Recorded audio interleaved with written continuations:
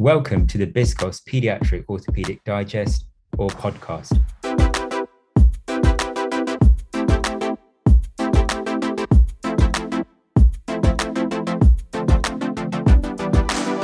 It's a panel discussion of what we regard as the most interesting published papers of relevance to pediatric orthopedic surgeons. Please do remember the views are our own and not those of the BSCOS board, committees or membership.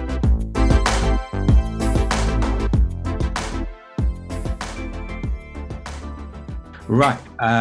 Good morning, good evening, good afternoon, everyone. It's 2023, and this is our first BSCOS Pediatric Orthopedic Digest cast of the year. Thank you for tuning in, all five of you, and that includes my mum, I think. But you're in for a treat today. We've got our special guest, Emily Baird from Edinburgh. We've got Alpesh Katari as usual. We've got producer Pranay Budev and me, Anish Singrajka. So, Alpesh, do you want to kick off with Emily? Yeah, absolutely. Hi, Emily. Thanks for joining us for this winter edition of our podcast.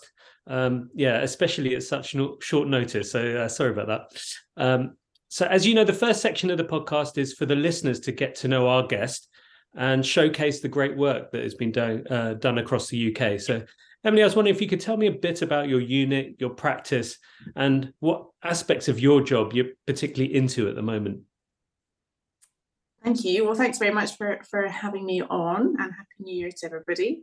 So I work up in Edinburgh at the Sick Kids, or the Royal Hospital for Children and Young People, as it's now known. We moved about a year or so ago to a brand new hospital and expanded our age limit up to 16. So yeah, lots of exciting stuff has been happening in Edinburgh on the back of that, and being a major trauma centre and kind of getting services rolled up and enhanced for that older population. So that's been exciting. So my practice is trauma, obviously, and then from an elective perspective, fairly general in that I do DDH and club foot as my sort of two main strands, and my other colleagues kind of cover all the other bases. So we pretty much offer everything in Edinburgh, which is great, to fairly recent appointments of Jürgen Mesner and Kate Bugler to our team. So yeah, we're in a good footing at the moment. It's exciting times with the new hospital and with the new age bracket and expanding our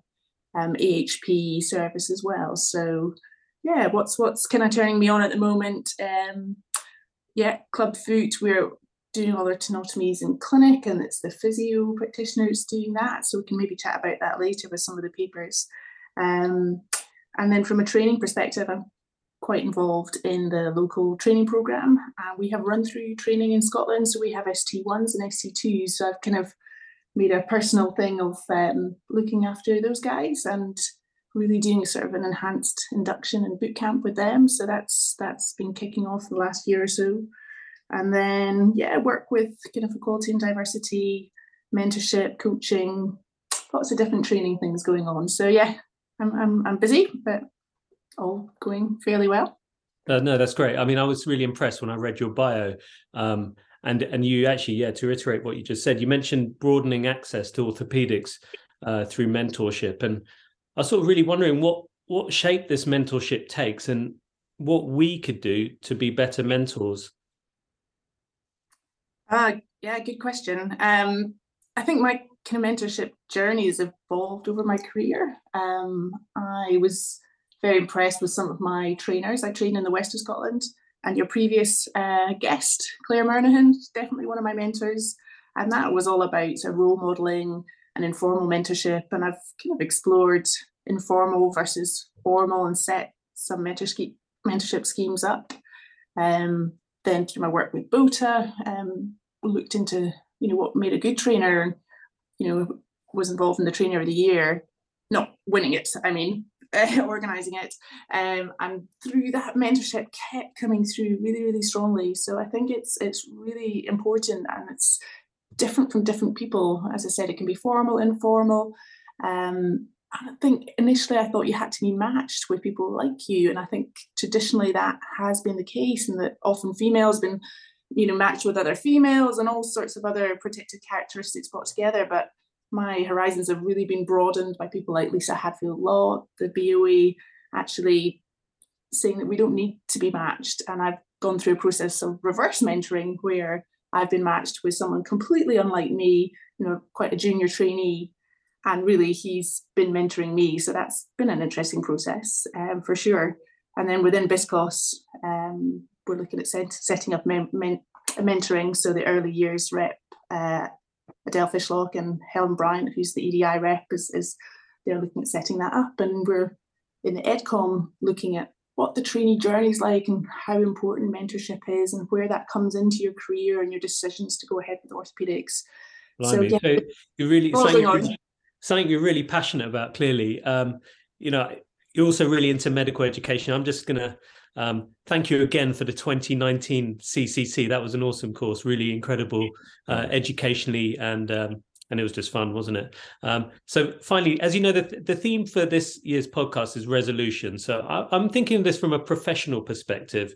With all the feathers in your cap that you have you got a specific goal for 2023 in your PDP, something you really want to achieve?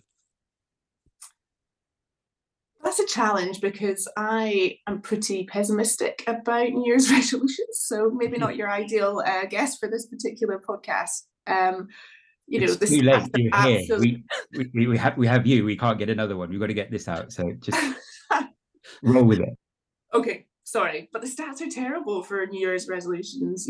91% are unsuccessful. So I think it's really it's really challenging to set a resolution, this aspiration, this really high goal that most people don't attain until you understand why you don't attain that goal.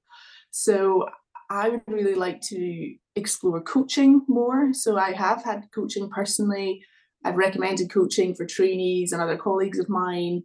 And looking into the research and working with people like Steve Yule, who's a professor of psychology, who works with the surgical team here in Edinburgh, and they've set up surgical coaching. So actually, I'm not going to set a personal development plan resolution other than to further explore coaching, so I know why I might be unlikely to keep any resolutions that I might set. Okay. Well, that sounds like a smart objective. That's achievable. So, okay, thanks for that. It's really interesting. We're going to move on to your paper, and I really liked your choice of paper, actually. I think there's, especially after last week when I had a bit of a shocker in theatre with the radiographer, and so I think your paper is particularly poignant. So yeah, go for it. Tell us about your paper, please, Emily. Oh, thank you. So I've chosen a paper called A Universal C-Arm Language to Improve OR, so Operating Room Morale. So this was published in November of last year in J. Posner.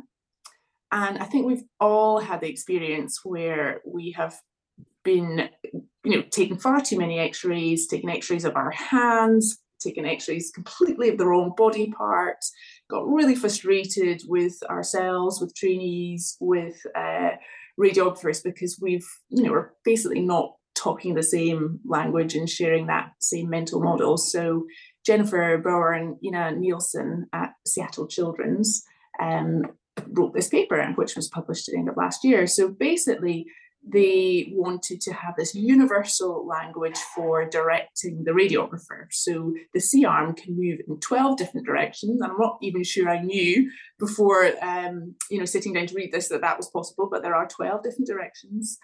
And that hadn't actually been looked at before in a sort of real time to see how durable it was to have that language to communicate.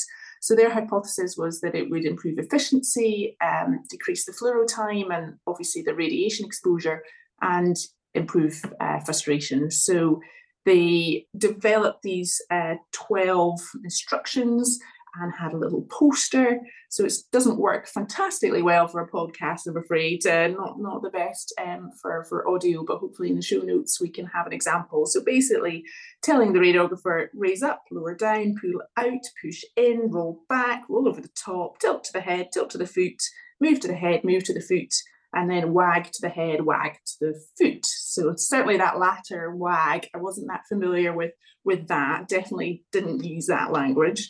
So they basically put posters on the C-arm itself in the OR, sent emails, and got everyone to try and use this language. And then at 1 month and 3 months, they evaluated whether it was being used and what the sort of retention was of the information.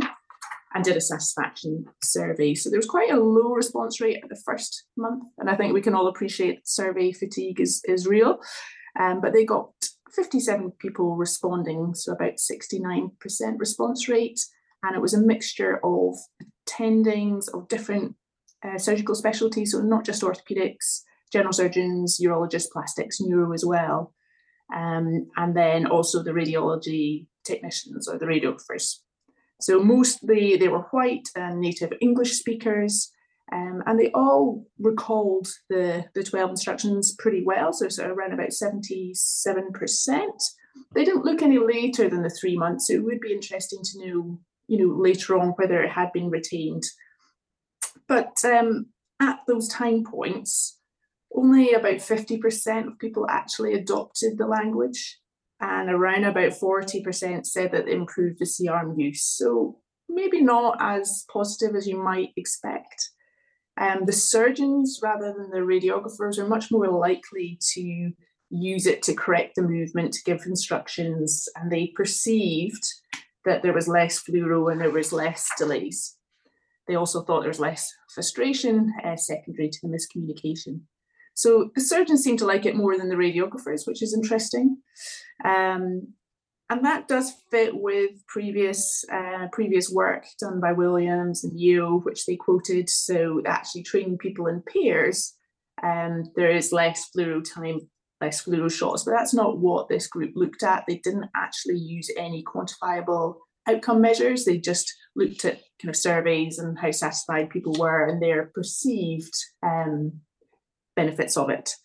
So will it change my practice? I think I'm going to have a good chat with our radiology colleagues and radiographers about whether they think it's useful or not. I think I am already quite careful in my language, quite aware that too many fluoro shots are taken, and I take time with the trainees in particular to be judicious about it, sort of set up fully before you take the first shot, all those sorts of things, use your lasers.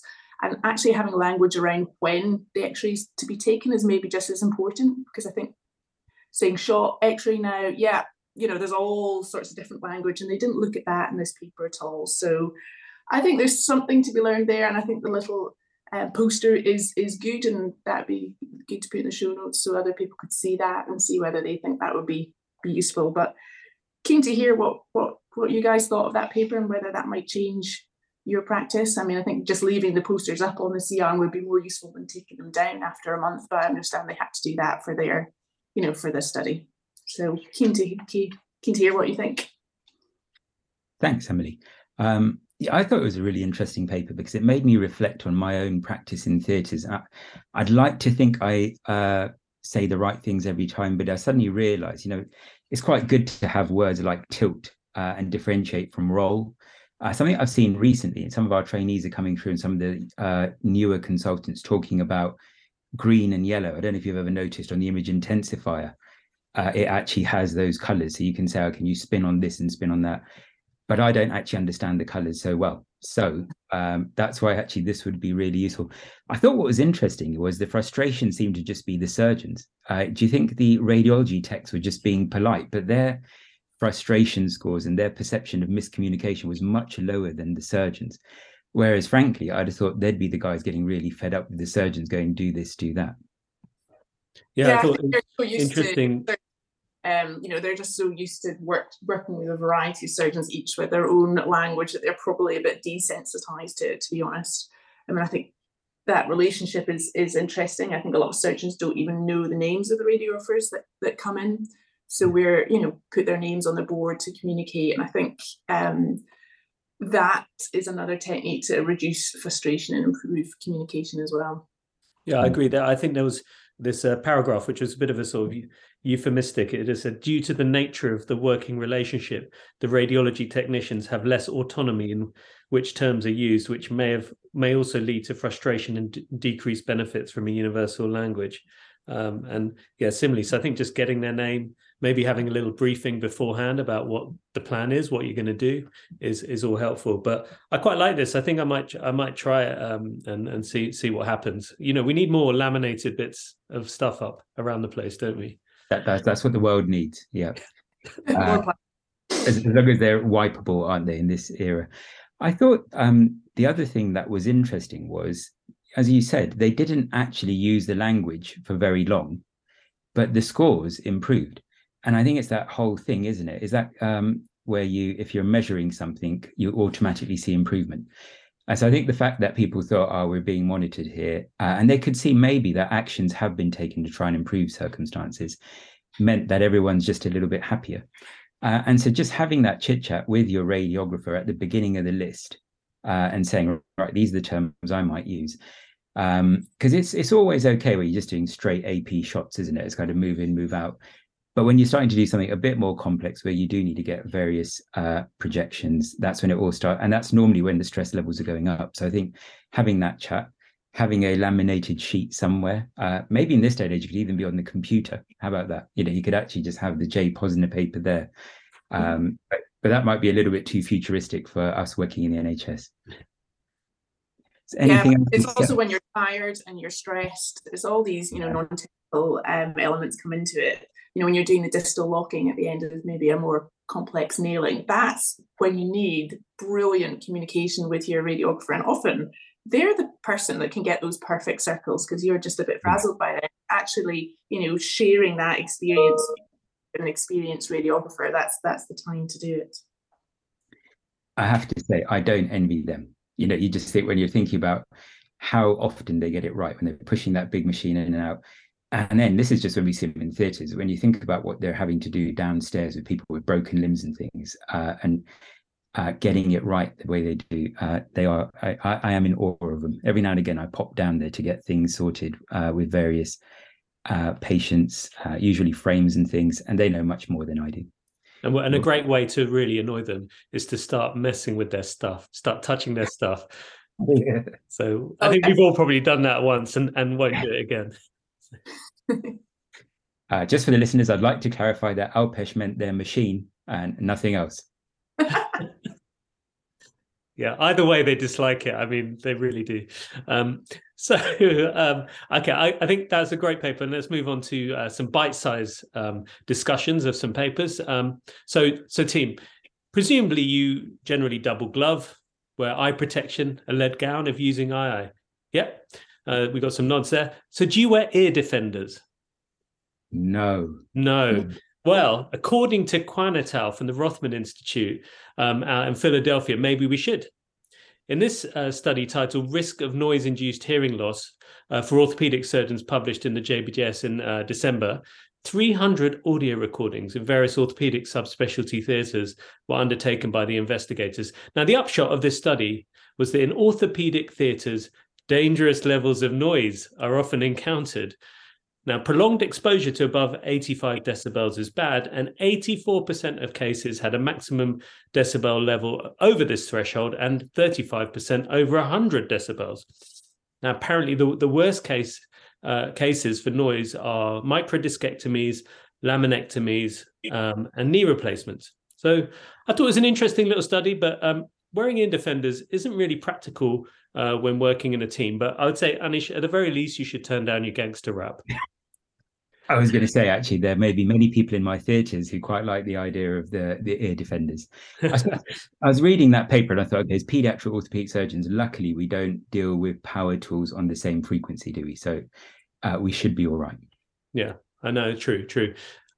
So I've got a couple of clubfoot papers as well. So Emily, you're mentioning your interest. So you probably came across these as well. So the first is a prospective randomized Ponseti treatment for clubfoot. Orthopedic surgeons versus physical therapists. So this was Chen et al., JPO, February this year, so just hot off the press. So I'm just going to go through the PICO for this study. So the population was all newly diagnosed club feet between 2010 and 2014 from one institution. The intervention was clubfoot casting. The comparators were casting by surgeon or by a trained physical therapist. And the main outcome was the number of casts required to achieve correction or to reach the point of tenotomy. Other measures looked at brace wear, compliance, skin or cast complications, or clinical recurrence of the deformity. So they enrolled 126 patients, 185 feet in the study, 61 patients in the doctor group, and 65 in the physio group. So to cut to the chase, Ponseti casting for treatment of clubfoot performed by orthopedic surgeons and physios resulted in equivalent outcomes without any difference in complications, although the number of casts required trended to a lower number in the doctors group. Now, I don't really think the results are surprising at all, but it's always good to have a level 1 study to confirm this. I've just got a couple of comments, however. I don't know if you guys read that the randomized method was they tossed a coin for the first patient and then alternated thereafter. So, I mean, I don't know how they got that past the ethics committee, but anyway. You know, also, I thought if they did this, why did the physio group have 4 more patients than the MD group? Mysterious. We randomized to negate the effects of potentially confounding variables, but the physio group was almost double the age of the doctors group when they initiated treatment. So I found that a bit odd. But I'd say overall a pretty good study, some hints at some methodological, statistical issues. I'm not sure I'd call it gold standard evidence, but maybe for this research question, we don't need any more level 1 evidence. I think anyone appropriately trained can do a good job when it comes to Ponseti casting. And we rely on our physios to do an amazing job, and they do that. How does it work in your unit, Emily? Do you do it with physios, or are you involved every time? So the physios run the service fairly autonomously. So that was set up by Alistair Murray, and he and the physios, really have developed an amazing service that runs without us as surgeons. And as I mentioned earlier, to the extent that the physios are doing tenotomies in clinic. So really, we've kind of taken this idea and run with it and have, really excellent results. So I think this paper just, adds more weight to that. I don't think anyone argue about Ponseti, and now I don't think anyone should argue now about the physios leading that service. And that's not universal. So I'm interested to hear what happens in your units or across the country. Certainly across Scotland, that's not universal. And personally, I think it should be. I think it is common. It's more common in the UK, isn't it? I think that's why I was surprised to see this paper, because it's almost proving what we already do. And Alpesh, as you said, it's good to have a study to confirm. But I just wonder whether that's because things are done very differently in North America and they're still very physician dependent. But yeah, so ours are provided primarily by our physios. The consultants in charge do work with them, but yeah, the physios don't really need them there, except for the tenotomy. So actually, Emily, I've not heard of physios doing tenotomy. So you've got yours doing that as well. We do, yeah. We have an excellent physio that's kind of led the way, and we've developed a training program, logbook, much like a surgical trainee would train. For prescribing local anaesthetic, working with our anaesthetic colleagues to develop that side of things. So we're just about to present those results, and they are equivocal in terms of surgeon versus physio. So just kind of a further development of this idea, really. And it depends on the individual physio, and not all physios want to do that, and that's absolutely fine. We just have been very lucky to have Sarah Patterson, who leads our clubfoot service, who has been keen to do that and is now, done hundreds of them and is extremely good at them.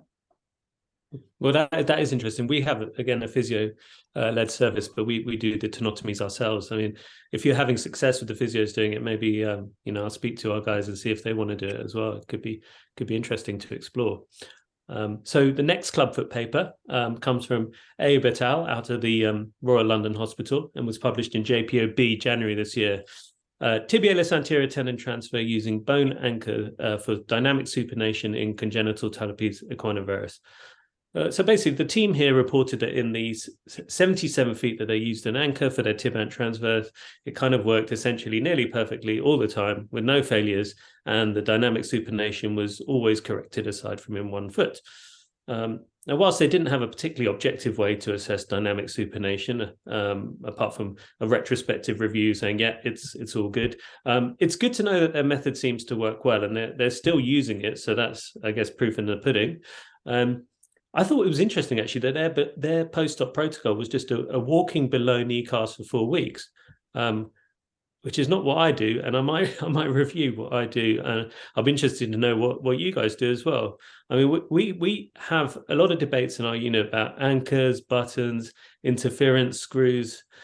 I mean, I guess this paper backs up the pro-anchorists a bit more. So I don't know what you guys use, what you do post-op. So I went down to visit Naomi Davis in Manchester. Again, another mentor, and basically I started to do what she did, and drilled a tunnel, suture button the sole of the foot. I have moved away from above knee casting to below knee casting, but I do cast for 6 weeks. So yeah, I think 4 is punchy, but there seems to be working well, albeit a subjective assessment of dynamic supination and recurrence, rather than maybe looking towards more of the core outcome set that Gelfer and our team are developing. Yeah, and it's how you're trained, isn't it? And I suppose everyone does it a certain way. So I'm used to the bone tunnel. It feels nice, doesn't it, when you pull the tibialis anterior tendon transfer through that hole and you can understand how it's going to heal. I have seen suture anchors used. Where I did see him used, we had a bit of a bad experience. And so that's all it takes, isn't it? One experience to put you off. So I was really interested in seeing this paper, and clearly it's working for them. What you say about above knee casting is interesting, actually, because I'd always used below knee. But my understanding was that some of the Ponseti users are now pushing for above knee when you're doing a tibialis anterior tendon transfer. Is that correct? Yeah, I mean, that's certainly what Naomi Davis does currently. Right. It's a bit of a challenge for bilateral and the older kids in particular, especially if you're pre-op casting out some equinus as well. You could be committing them to, 9 weeks, which, significant impact on the child and the family. Yes. Yeah.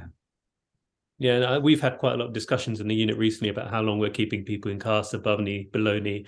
I think I'm not sure that anyone knows really the correct answer, but getting them going sooner, if it's safe, sounds like a good thing to me. Yeah. Okay, so let's move on to a couple of papers about pain. So this, again, was from the JBJS in November.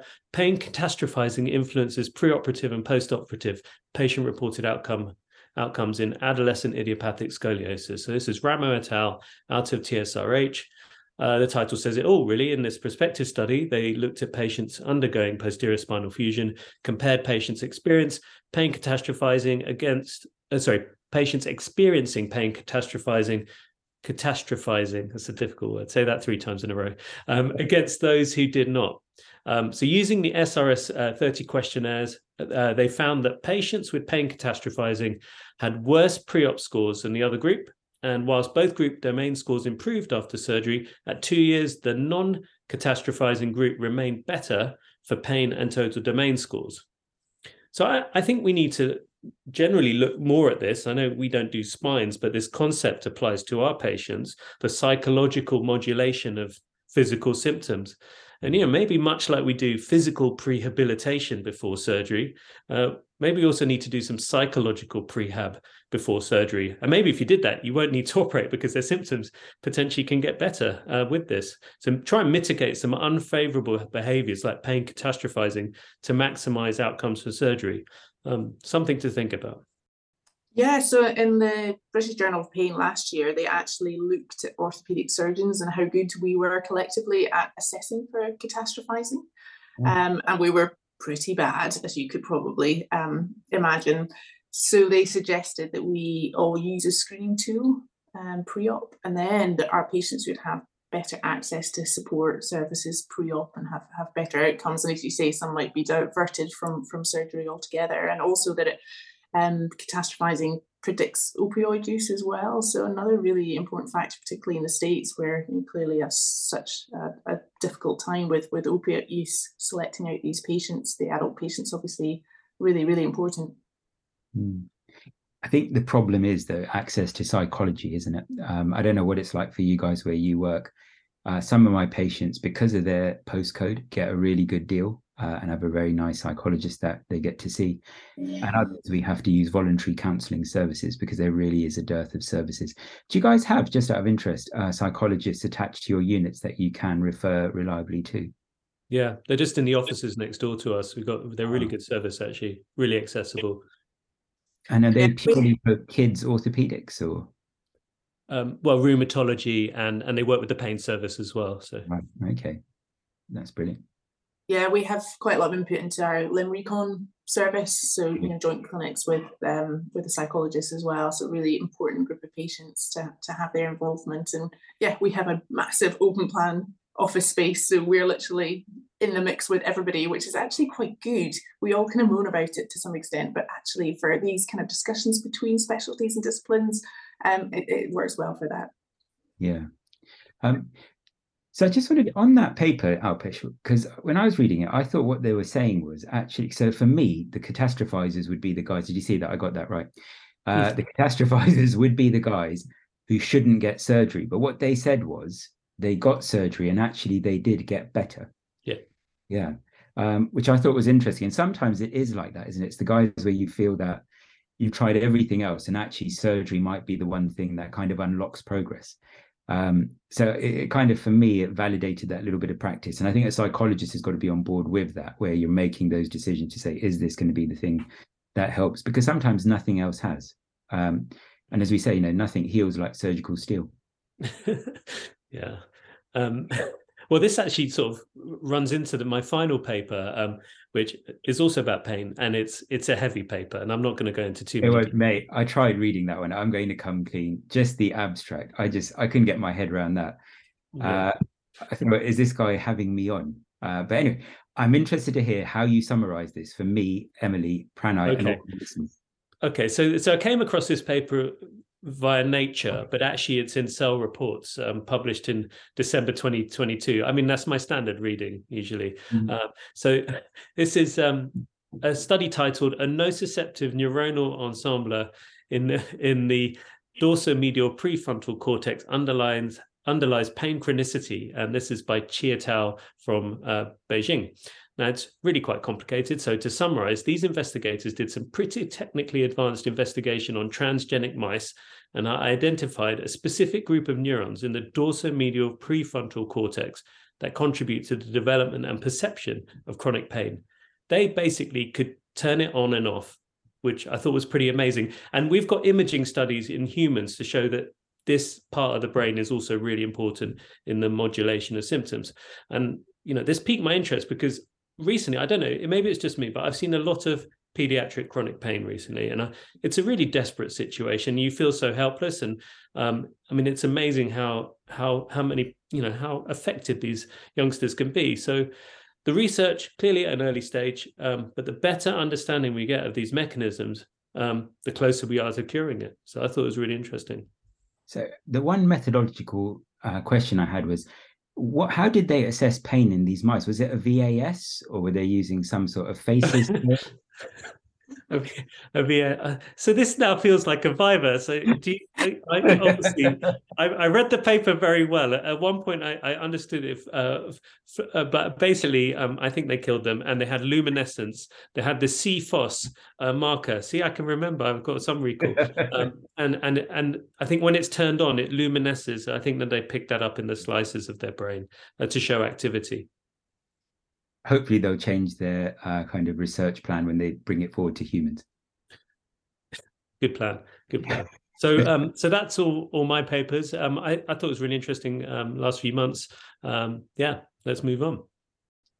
Right, so moving on, every show so far we've had a bit of a discussion, and those of you who follow Twitter will have seen Pranay, based on Emily's theory about 90% of New Year's resolutions are broken, asked people for their top 10 New Year's resolutions. So one of them's got to work, right?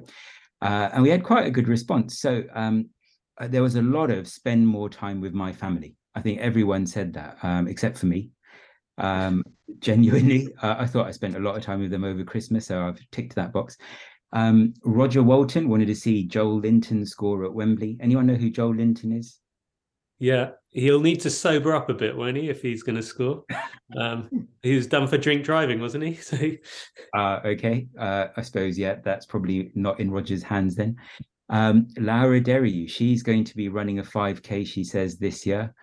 There was a lot of people trying to control work-life balance. So she'd put no out-of-hours meetings. I think in our world, a lot of things wouldn't happen if we had no out-of-hours meetings. So I think I'm going to have to carry those on. No work emails when you're off. Which of you guys do that? Is anyone able to do that? No, everyone's looking blankly. Yeah, terrible doing that. Yeah, just field them as they come. It's not great. I do deal with the important ones because otherwise you just have loads when you come back, right? Mary Thiot from South Africa. What I liked was actually she'd put here place boundaries for mental well-being. I thought that captured things quite nicely. And she's also planning on adulting as well. Darius Rad, I really liked this. Book a weekend every 8 weeks and dedicate it to the family. I was surprised he could do just one every 8 weeks, but actually I think that's quite realistic. So that was very cool. Helen Chase has said she's going to travel more, to which Yale Gelfer said, how is that possible? And yeah, Pranay, I think you're the person who travels as much as Helen. So yeah, I don't know how you guys would do this even more. And there's also resolutions about becoming a superhero or villain, but I think that's all perception, isn't it? Abhi Singh, who is now the BOTA president, he's going to listen to one book chapter every day, so non-clinical. I'm going to try and read one book that's non-clinical in the next 12 months. And then Anna Peak, I love this. She wants to listen to more non-medical podcasts. Hopefully that doesn't mean she's not going to listen to ours. Tell my children off less and give said children more jobs in the house instead. The problem I've got with that actually is I've tried number 3, and then actually that doesn't help number 2. You give them more jobs, doesn't mean you're going to tell them off less. Okay, just creates more cause for concern. And then we've got Dan Perry, who was very philosophical and said he's going to find the opportunities when things go bad. So all I can say is I should have many, many opportunities ahead of me in the years to come. And Doc C. Fox, who is actually Alwyn Abraham from Leicester, he wins. Okay, so his New Year's resolution times 10 was listen to the BSCOS podcast. So I think that's got to be the best New Year's resolution anyone's made and the easiest one to keep. So yeah, hats off to him. Alpesh, you didn't put anything on Twitter, and neither did you, Pranav. What are your resolutions? I'm not going to ask Emily. I did. I said there was a long list, 10 to break. Oh, I saw that. I didn't actually see the list. Did you put a list there? Oh, right. Well, no. I mean, to be honest, I guess after my recent surgery, this has got a double meaning, to be a bit more flexible. Get moving, but maybe mentally flexible as well.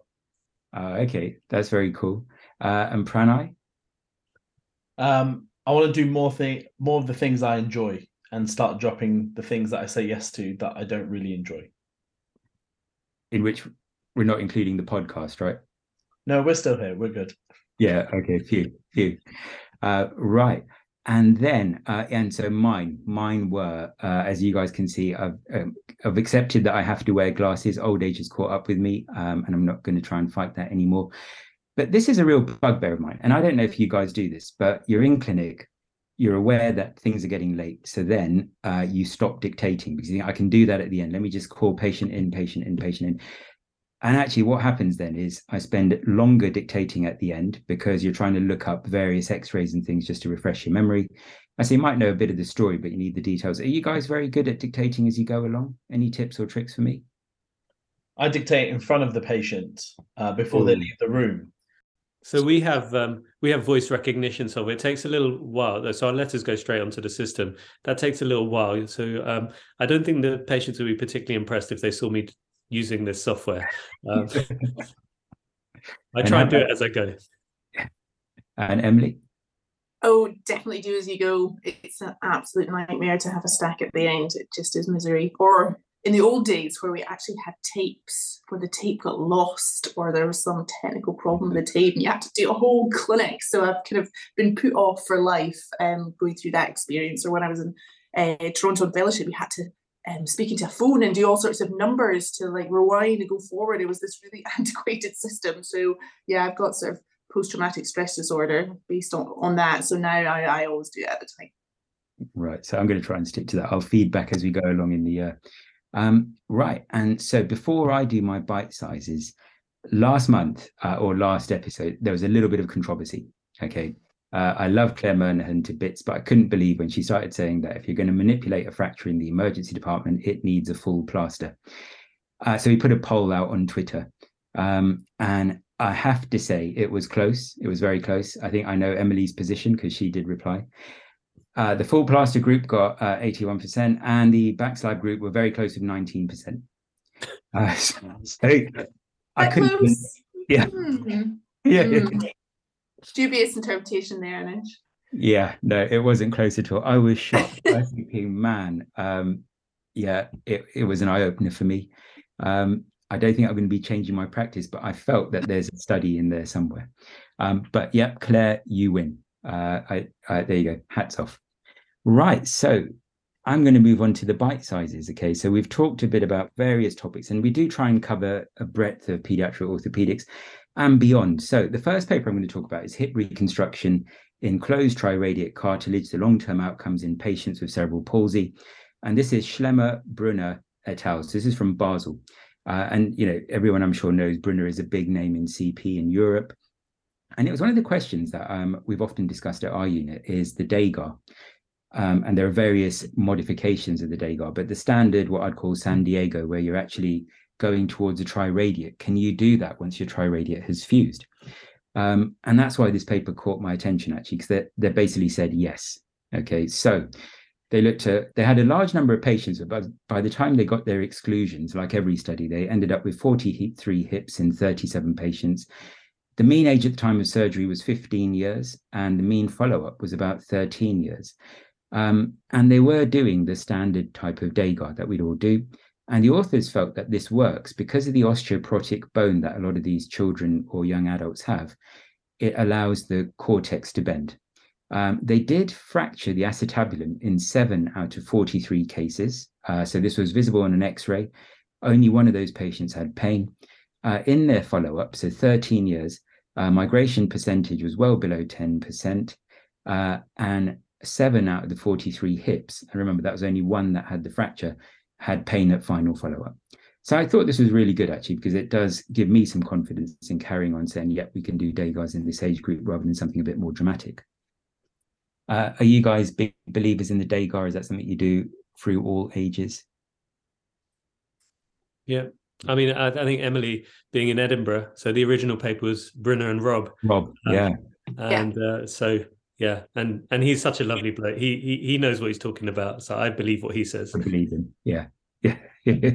Although hopefully in Edinburgh, you know, my CP colleague Mark Gaston is very much proactive when it comes to you know, preventing these kind of cases and actually, you know, doing a DAGA very early on, or femoral osteotomy, you know, after 46% are Reimers, the point of no return. So there is quite a small subset of patients coming through at that sort of age that do need the DAGA, but that's certainly, you know, the osteotomy of choice here in Edinburgh. Yeah, cool. Right, and then moving on with a paper called How Are Adults Who Had Perthes Disease Functioning? Results of over 900 participants from an international web-based survey. So this is from Scottish Rite. So you've got Harry Kim on there, Mike Millis, and it was published in the Bone and Joint Journal in December 2022. And there's been a lot of work on Perthes, hasn't there? If I'm honest, I'm not sure this adds a huge amount of new things, but it was an interesting study because there aren't that many long-term studies. Okay, most are single center, they've got small numbers, and they don't necessarily have patient-reported outcome measures. So what the authors here did was a red cap survey. And I thought when I saw the title, because it sounded like it's going to be multi-center, that it would be a whole load of units recruiting their own patients, because this is on behalf of the International Perthes Study Group. I thought they'd have used their own patients. What they actually did was advertise using social media. They contacted support groups, and a Perthes disease study group website was used. And the survey was open for 15 months. And they used various scales. So the UCLA scale, which is an activity scale, the SF36, and then the HOOS scores, which is a hip disability and OA score. Now, they actually got almost 1,200 participants answering this survey. 921 hadn't had a hip replacement, so they were the people who formed the study group. And what the authors did was compare their results for these surveys with normative data that is available for SF36 and HOOS. So there was a female preponderance of 56%, which is unusual for Perthes. The mean age was 38, and the mean interval between disease onset and survey completion was about 31 years. 47% were from the States in terms of these patients, 27% from the UK, and the rest were from various countries around the world. They had a little table that they presented where you could see about 30% had surgery, 30% had bracing and casting. But what wasn't clear was they could have been patients through the same groups. You could have had a brace and you could have had surgery as well. An active treatment included activity modification or physiotherapy. Out of this group, 6% of men, 12% of women had had surgery after age 18, but not a total hip replacement. And what they found was, which is probably not surprising, but it was lower than I thought it would be. They found that the SF36 and WHO scores were much lower than the normative group, and especially so for females, in which case the quality of life category had the biggest difference. So the people that had the worst outcomes were females, those who were obese, those who had no treatment in childhood, that includes no physio, no activity modification, and age over 11 at onset. And this is where I'm saying it's not actually that new. These are the things, Tony Cattrall had put in his clinical at-risk signs, but actually this is based on patient-reported outcome measures. So it is new. What they found was if you had surgery in childhood, you also had lower scores, but not as low as the no treatment groups. Interestingly, if you were a USA-based participant, you had significantly better scores in certain domains, but they didn't really go into which ones. And so I thought this was an interesting paper. It gives you some food for thought, but there were lots of weaknesses here. You don't know what the outcomes were. You don't know what the Herring's grade was. And this is a self-selected population, isn't it? This is people that are on a Perthes website or a Perthes social media group. So I think it confirms what we knew in a very nice way. And it is useful information to counsel patients with.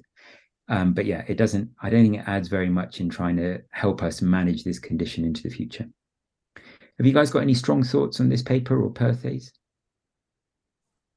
I thought it was interesting, the different geographical differences. And there was a paper, quite similar paper actually done a few years ago, a JPO paper in 2014, where they looked at the Swedish population. And they found sort of similar levels of pain, but actually from that group, they were more physically active than the general population, which I'm pretty sure we would not see in the UK or the US. And their thoughts about that were that because the Perthes might be linked to sort of hyperactivity, behaviours in those patients, that's why they were more physically active. But whether just the Swedes are just generally a more active population, and then interesting that impact and that behaviour in this group that have Perthes. I just thought that was interesting to compare. But yeah, and I don't think it adds a huge amount. And clearly the patients that were doing the worst have probably had a hip replacement by then. So you're also looking at a sort of more mildly affected group as well. Right, then the next paper. So this is JCO 2022. And this is by Hannah Weinmeier, Anne Breen, Harold Steen, and a guy that I've come across in the past, and we meet at EPOS every now and again, Joachim Horn. This is a Norwegian paper, and they looked at angular deformities after percutaneous epiphysiodesis for leg length discrepancy, which is an operation I think every pediatric orthopedic surgeon probably does, whatever your subspecialty interest may be, whether it's CP, DDH, limb reconstruction, you are going to be doing these operations. And I thought it was really interesting because of the headline figure, actually. So 140 patients in the study, mean of about 4-year follow-up. And what they did was looked at long leg radiographs, which not all studies looking at epiphysiodesis have done. And what they found was that 10% of patients had a change in mechanical axis deviation of more than 10 millimeters, so quite significant. If you were doing distal femoral epiphysiodesis, or if you had greater growth remaining at the time of surgery, so someone who's skeletally less mature, I suppose. These were the two groups that correlated significantly with the cases where there was mechanical axis deviation. Now, one of the things that was interesting when I read this paper, what I didn't realize was when the original descriptions of percutaneous epiphysiodesis were given, you were only supposed to drill the peripheral third of the knee on each side, so the femur or the tibia. Because, when I've been shown it, you drill across. And the authors say that they've actually stuck to the method that was originally described, and they wonder whether going across into the central area would reduce the risks of this complication. But I thought it's something I do warn my patients about, but I suddenly thought it's something I always thought, it's not that common. But when you hear that it's about 10% of patients, suddenly it becomes a bit more serious, doesn't it? Do you guys all drill all the way across, or do you stick to the original and just go on that third? I do both sides. I go from medial and Yeah. lateral. So this is medial and lateral, but only going a third of the way into the knee. So you're not actually meeting. Oh, no. Do you meet in the middle? Yeah. Yeah. Because I was going to say, you kind of want that money shot, don't you? Where you've got your patent burrs, your curettes, or your drills meeting from medial and lateral in that middle space. So hopefully it's something that wouldn't affect us. But it was a nicely done study. And I thought it was something that I did think it adds to literature, and it's something I'll use when I'm counselling my patients. Emily. So we in Edinburgh use what we call a tube saw. And I think it's one of these devices that's kind of unique to us. Right. Occasionally you have orthopaedic hospitals, and kind of in the midst of time, they've had workshops. So actually tools are specific to that area. So we have, it's like a sort of small apple corer. So the guide wire goes all the way across, and then just from one side, it's still fairly percutaneous. You just take out the entire growth plate. So we have complete certainty that we've got that middle section, and that works well for us. But it's just one of these little quirks that's come from that sort of historic orthopedic hospital relationship with the workshop. So yeah, that's how we do it. Oh, that's good. That sounds very cool. Can you send us pictures? Love to. Yeah, why not? That would be good. And Emily, you probably remember in the Sick Kids, Andrew Howard used to pop cross cannulated screws as well, just like belt and braces. Yeah. He's taught by that. Right. Yeah. And that's the thing, isn't it? I think it's such a simple operation. There's so many different ways of doing it, but yeah, it'd be nice to see this tube saw that you're talking about. Right. You can't discuss pediatric orthopedic research without discussing supracondylar fractures. And yes, if you do lateral wiring, you don't have to worry about this paper. But and I'm not going to talk about Superman, but that has been published in the BJJ. And the interesting thing with that was, if you are apparently pediatric orthopedic surgeons are more likely to use lateral wires than the non-pediatric orthopedic surgeons. So for those of you who still do cross K wiring, and that includes me, what do you do when the ulnar nerve doesn't look to be working after your surgery? And so basically, this was a systematic review published in the Journal of Children's Orthopedics at the end of last year. And it's a group from Adelaide, so Graf et al. And they did the standard systematic review stuff. Okay, so they looked at papers published from 1950, patients from the age of 2 to 12 with an ulnar nerve palsy specifically attributed to medial wire insertion for supracondylar fracture. They compared not doing anything, so just taking out the wire at 3.5 weeks, versus taking the wire out early and or exploring the nerve at the same time. They found 26 papers with a total of 179 patients between them. Of those 179 patients, 2.2 had the mini open approach. All the rest were percutaneous. So I suppose one thing to say there is mini open does seem to be a bit protective. But out of the 179, 153 patients were managed completely expectantly, so no change. And a 91% had full recovery. Of the 13 that didn't have a documented recovery, 1 was mini open and 19 were percutaneous. In the active treatment group, so this is where they either took the medial wire out early or explored, 15% didn't have documented full recovery. So that's actually higher.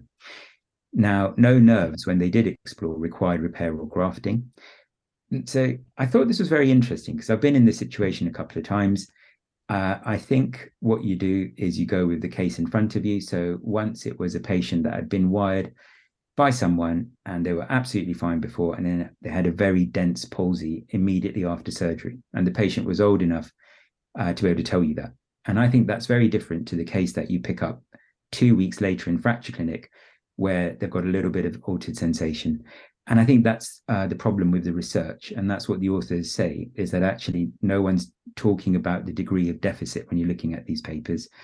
And that's probably what really determines treatment. So this paper seems to say, manage them expectantly and you'll probably be okay. But yes, Emily, Alpesh, you guys were Sick Kids fellows. Does that mean you do lateral wiring? Was that a thing there? Yeah, I mean, only the really difficult ones to reduce when you kind of use both wires up into the fracture site to sort of use as 2 joysticks. That's pretty much my only indication. And I would always use a mini open. I'm just completely paranoid about the ulnar nerve. So I do that medial wire so infrequently that, it really makes me very worried to do that. So I need to actually get that nerve 100% out of the zone of the wire going in. And how about you, Alpesh? Yeah, well, I don't do trauma anymore, but as sick kids, and also, I mean, I think my thoughts with the concept of mini open is where this has to be as big as you need it to be to be comfortable that the nerve isn't there, Right, I'm going to whiz through a few more papers because it was really a good few months actually. And I don't know if you guys do CT rotational profiles when you're planning your derotation osteotomy. So you look and you go, oh yeah, look, the tibial torsion is out by 17.5 degrees. And then you put some K-wires into the bone and derotate it in theaters. But this paper, which is Ye Jung Min et al. From South Korea, and it was published in the American JBJS in 2022. It's called Development and Validation of a Mobile Application for Measuring Tibial Torsion. They've already done this apparently for femurs, and essentially it is some really clever maths. Okay, what they did was create something called a statistical shape model, an SSM, which is a mesh of triangles and dots apparently that presents a 3D shape mathematically. So once you've got this SSM, which is a 3D shape, you can take 2D images and the computer will blend them into the known 3D shape. So essentially, they can use an iPad Pro to take pictures of the X-rays, just an AP and lateral. You use your Apple Pencil to contour the images, just color in the X-ray. And from that, they can generate a 3D model of the tibia and measure tibial torsion. Between observers, reliability of 0.89, and then they use 75 tibia clinical cases comparing rotational profile CT with the mobile app, and the correlation coefficient was 0.865. I thought that was really cool. Unfortunately, they don't tell you where to get this app. I did look on the Apple store. It's not there. I tried to Google the authors, tried to Google. There was a company that has been put down in the disclosures. Couldn't find them. I have emailed the corresponding author and are waiting to hear. Pranay's just saying they presented the femur at EPOS 2018. I think this would be massive. If you don't have to put people through CT, it saves a lot of resource. And it gives you a quick answer there and then, doesn't it? Rather than sending them off and then having another discussion. So yeah, I was quite excited by that. How does that sound? Would you guys be interested in using something like that? There is EOS, but again, that's very limited in its availability. Yeah, I thought it looked really cool, and the paper has got a video in it. So stick a video in a paper, and kind of have it there. And it actually did look quite easy, quite cool to do, and the images were definitely comparable to this 3D CT recons that you get. So yeah, I'm interested to know more. Definitely, we don't have an EOS in Edinburgh yet because we've not found space for it even in our new hospital. So we are using CT so to minimize the radiation. Very keen to consider that. Yeah. Right. Now, Emily, you talked a bit about qualities of surgeons at the beginning, and in terms of role models and things like that. So, and I have a bit of an interest in training as well, as people know.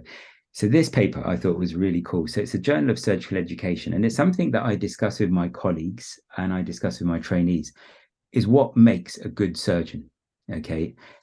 There was a paper by, I want to say Bulstrode, many years ago when I was prepping for the registrar interviews in those days, which said 25% of a surgeon is their surgical ability and the rest is non-technical skills.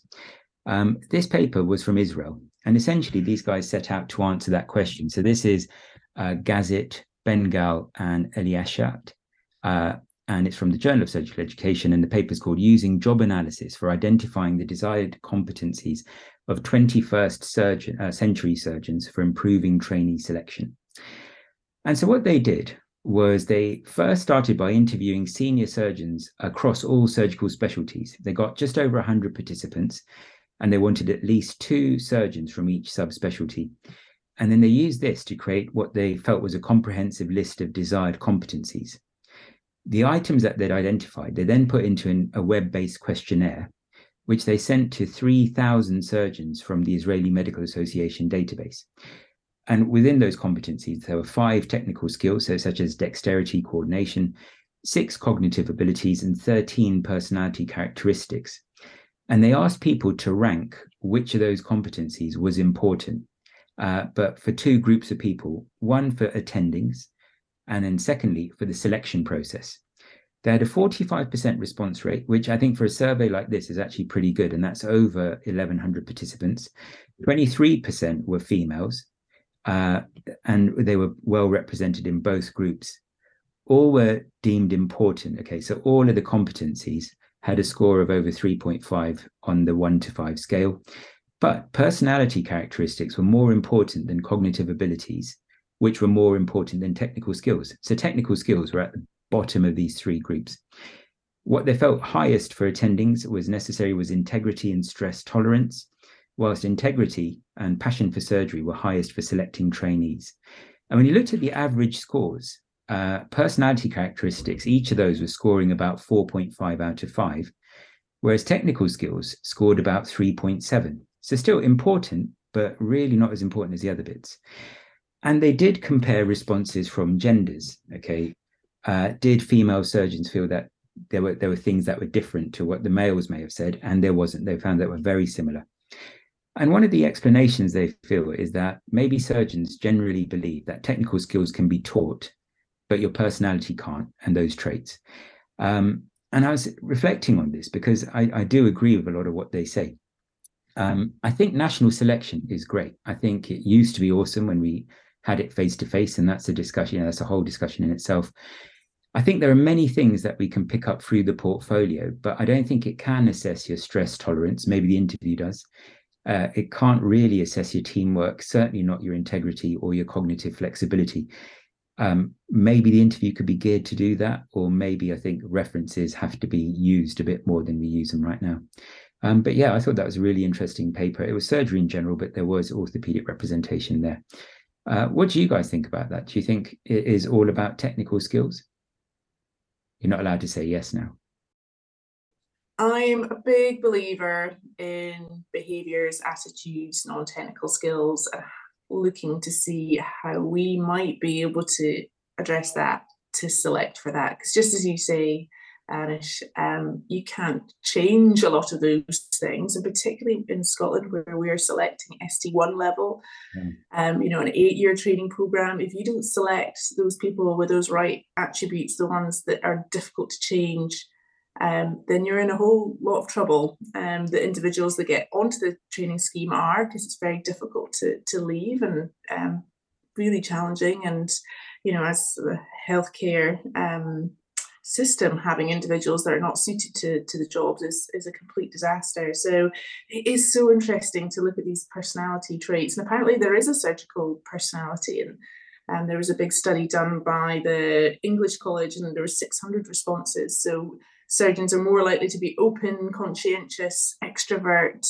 agreeable, and neurotic. And I think it's interesting, that neurotic element of surgeons' personalities, because that is, where a lot of anger, anxiety, kind of vulnerability is, and where I think there's quite high rates of burnout and mental health issues amongst surgeons, and it is definitely part of our personality. So how we can, select people that have the right personalities, and also support people once they're in with their personality traits that, are challenging to manage as well. So yeah, this is an interesting paper. It definitely kind of floated my boat. I was going to say, we come full circle. So when you say how can we support them, it comes back to your idea of coaching, doesn't it? Sort of self-reflection and recognition that we're not all perfect human beings, and that we all have vulnerabilities. Absolutely. I mean, I thought it was a good paper, but my only comment was that how did they vet the surgeons that they ask? Like, are they good role models? Are they good at their job? The one interesting thing about that, and it doesn't mean that they're good role models or good at their job, but they excluded people who aren't clinically active, which I thought was very interesting, because actually you could say, surely you should have the people who've been there, done that over a 20-year period, but actually they chose not to include them. So yes, I suppose they were looking for, they've called it the 21st century surgeon. And so they want to see, but you're quite right, aren't you? You know, who was filling this in? And I suppose 45% response rate, the people who felt, no, it's all about me and all about my surgical prowess, they probably didn't even fill in the questionnaire. They never do, right? Couple more quick little bits. So JAMA Surgery 2022. This is a paper by Catherine He et al., and it was correlation between post-operative antimicrobial prophylaxis use and surgical site infection in children undergoing non-emergent surgery. Guys, when you're doing your elective operations, are you one dose on induction, or are you one dose followed by 2 post-operative doses? Just the one. Or do you change? Just the one. Emily's just the one. Yeah, just the one. When I've been going for 3 hours or longer, we top up, but that's it. Brilliant. And now Pranay, just the one. Right. So I have to say, sometimes, sometimes I'm never, I don't do anything. Sometimes I'm just the one. And there are cases where I just feel there's a higher risk of infection. I will go with 2 post-operative doses. And if you said, what's that based on? Sometimes it is the patient themselves and the nature of the surgery you're doing. But it's about your feeling about this, isn't it? Which isn't scientific at all. And so, yeah, this paper basically looked at antibiotic prophylaxis in a multi-center study of 93 hospitals who were all participating in the American College of Surgeons Pediatric National Surgical Quality Improvement Program, Surgical Antibiotic Prophylaxis Stewardship Collaborative. I wasn't reading that at all, I promise. It's a 2-year retrospective study, and it has powerful numbers. They looked at surgical site infection developing at 30 days post-op, multiple surgical specialties, 40,000 patients included, 22.4% were orthopedic. 40% of those orthopedic patients were given antibiotics after surgery, but there was no difference in infection rate. So it validates your practices, guys, when you say we only give the 1 dose. I think it is sensible when you've got time ticking on within surgery. I think there's good evidence for that, isn't there, for the 2nd dose at 2 or 3 hours. But yeah, nothing needed post-op. And then finally, just a quick comment with that paper saying that maybe they weren't intending is that there was quite a big variation in the infection rates between hospitals, and that might be something they need to look into a bit more, actually. Yeah, and they did comment on that, but they said there was no relationship with antibiotic use. So again, that was quite good to have that variation. And I suppose that's the problem with some of these studies, isn't it? When you're looking at a study that you want to organize yourself, and it's things you have to address in the ethics. What do you do when there are problems like this and you're seeing outliers? But yeah, that is an interesting point. Now, finally, okay, I don't know how you guys feel when you see patients in clinic. Alpesh, you mentioned a lot of chronic pain going on. With Perthes, we have to have discussions about weight. And I always find it quite difficult. You're kind of like, okay, how do I talk about this? What are the words I can or can't use? So this is a paper from Pediatrics. It's Rebecca Puel et al., Patient and Family Perspectives on Terms for Obesity, published in December 2022. And I thought, great, this is going to tell me what I can and can't say, okay? And basically what they did was they were talking about terms used for weight with children and families, what terms parents are using and what terms the youths, and that's the word they use, I didn't, the youths will accept. Mean age in the group, study group was 14.6 years. And basically my conclusion is that the youth don't want to talk about their weight. So if you're going to talk about weight, 50% didn't want to hear you say high BMI, heavy, fat, obese, or big. And apparently 43% never want to hear their parents say they are well endowed. So I guess that means something very different in America to what it would mean in this country. But yeah, basically they like to hear healthy weight. But I think that's a bit of a difficult discussion, isn't it? If you're sitting in clinic saying you have a healthy weight. So yeah, unfortunately that paper didn't help me very much there. You guys, any tips when you're talking about these matters? Oh, I think it's really challenging. I quite like a visual representation so we can, chart their weight or their BMI. Yeah. I think that actually being able to say this is where you should be. This is your healthy weight zone, and use the terminology that the youth like, and then indicate when they're above and below. That might keep you out of trouble, because I think it's one area that I have witnessed some absolute howlers from colleagues. And one of these, I'm not ever going to say it like that, or do as they have done. And yeah, I'm trying to be quite cautious, but I think it really is incumbent on us that we do address it and don't just brush it under the carpet. It's so important that I think, healthy weight, go with that. Yeah. Are we allowed to say it's the elephant in the room sometimes? Or So I think I try not to tell them that they're too big, but maybe just say, I think if you manage to lose a little bit of weight, that would only help your symptoms or something like that, and it will make you feel better. So not saying that they're fat, but just it sometimes works. I don't know. Yeah. I think, and it varies, doesn't it? It does depend on the patients, the parents. It can be a minefield. And unfortunately, this paper didn't help. It did talk about how with certain racial and ethnic minorities, you could use terms like thick or curvy. Working in Norfolk, I don't think that's going to help. Why did you pick this paper if it didn't help? There's so many other ones to discuss.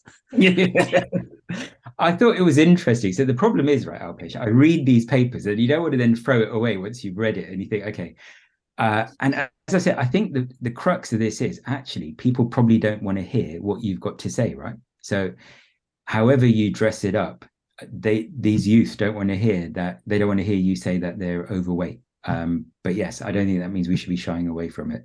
So what it did do is reaffirm that there's no nice way of saying this, and I'm just going to have to jump in and hopefully they won't get offended, because that is the other thing. These are really sensitive people, aren't they? They're at this horrible stage in life. You don't know what other people are saying to them. You want to handle this delicately. And this paper didn't help me at all. So yeah, sorry about wasting everyone's time, but there you go. You learned a few little things, I think. Right, that's the wrap up, guys. Emily, thank you very much for joining us. Last question, okay? You are chair of the BSCOS EdCom. And you've got, we know working with you, you've got many goals. And I think your big one, or one of your big goals, is trying to improve the number of medical students, or increase the number of medical students that take up pediatric orthopedics at the end of it all. There are loads of challenges, but how do you think we and the listeners could help with this? What would you recommend? Because I think it's something we all know. We need to have more people coming into pediatric orthopedics. So I think when they do get exposed to us, for better words, and they are exposed to an amazing subspecialty and lots of enthusiastic people, but I think they just don't know that it exists. Yeah. So, we did a little promotional video, come join us, that's on YouTube, just little snippets of people from around the country, very diverse group. I think Peds Ortho is diverse, and I think that's one of our main selling points. Kind of trying to demonstrate to medical students that, we're here, we're a specialty, we're welcoming, come join us.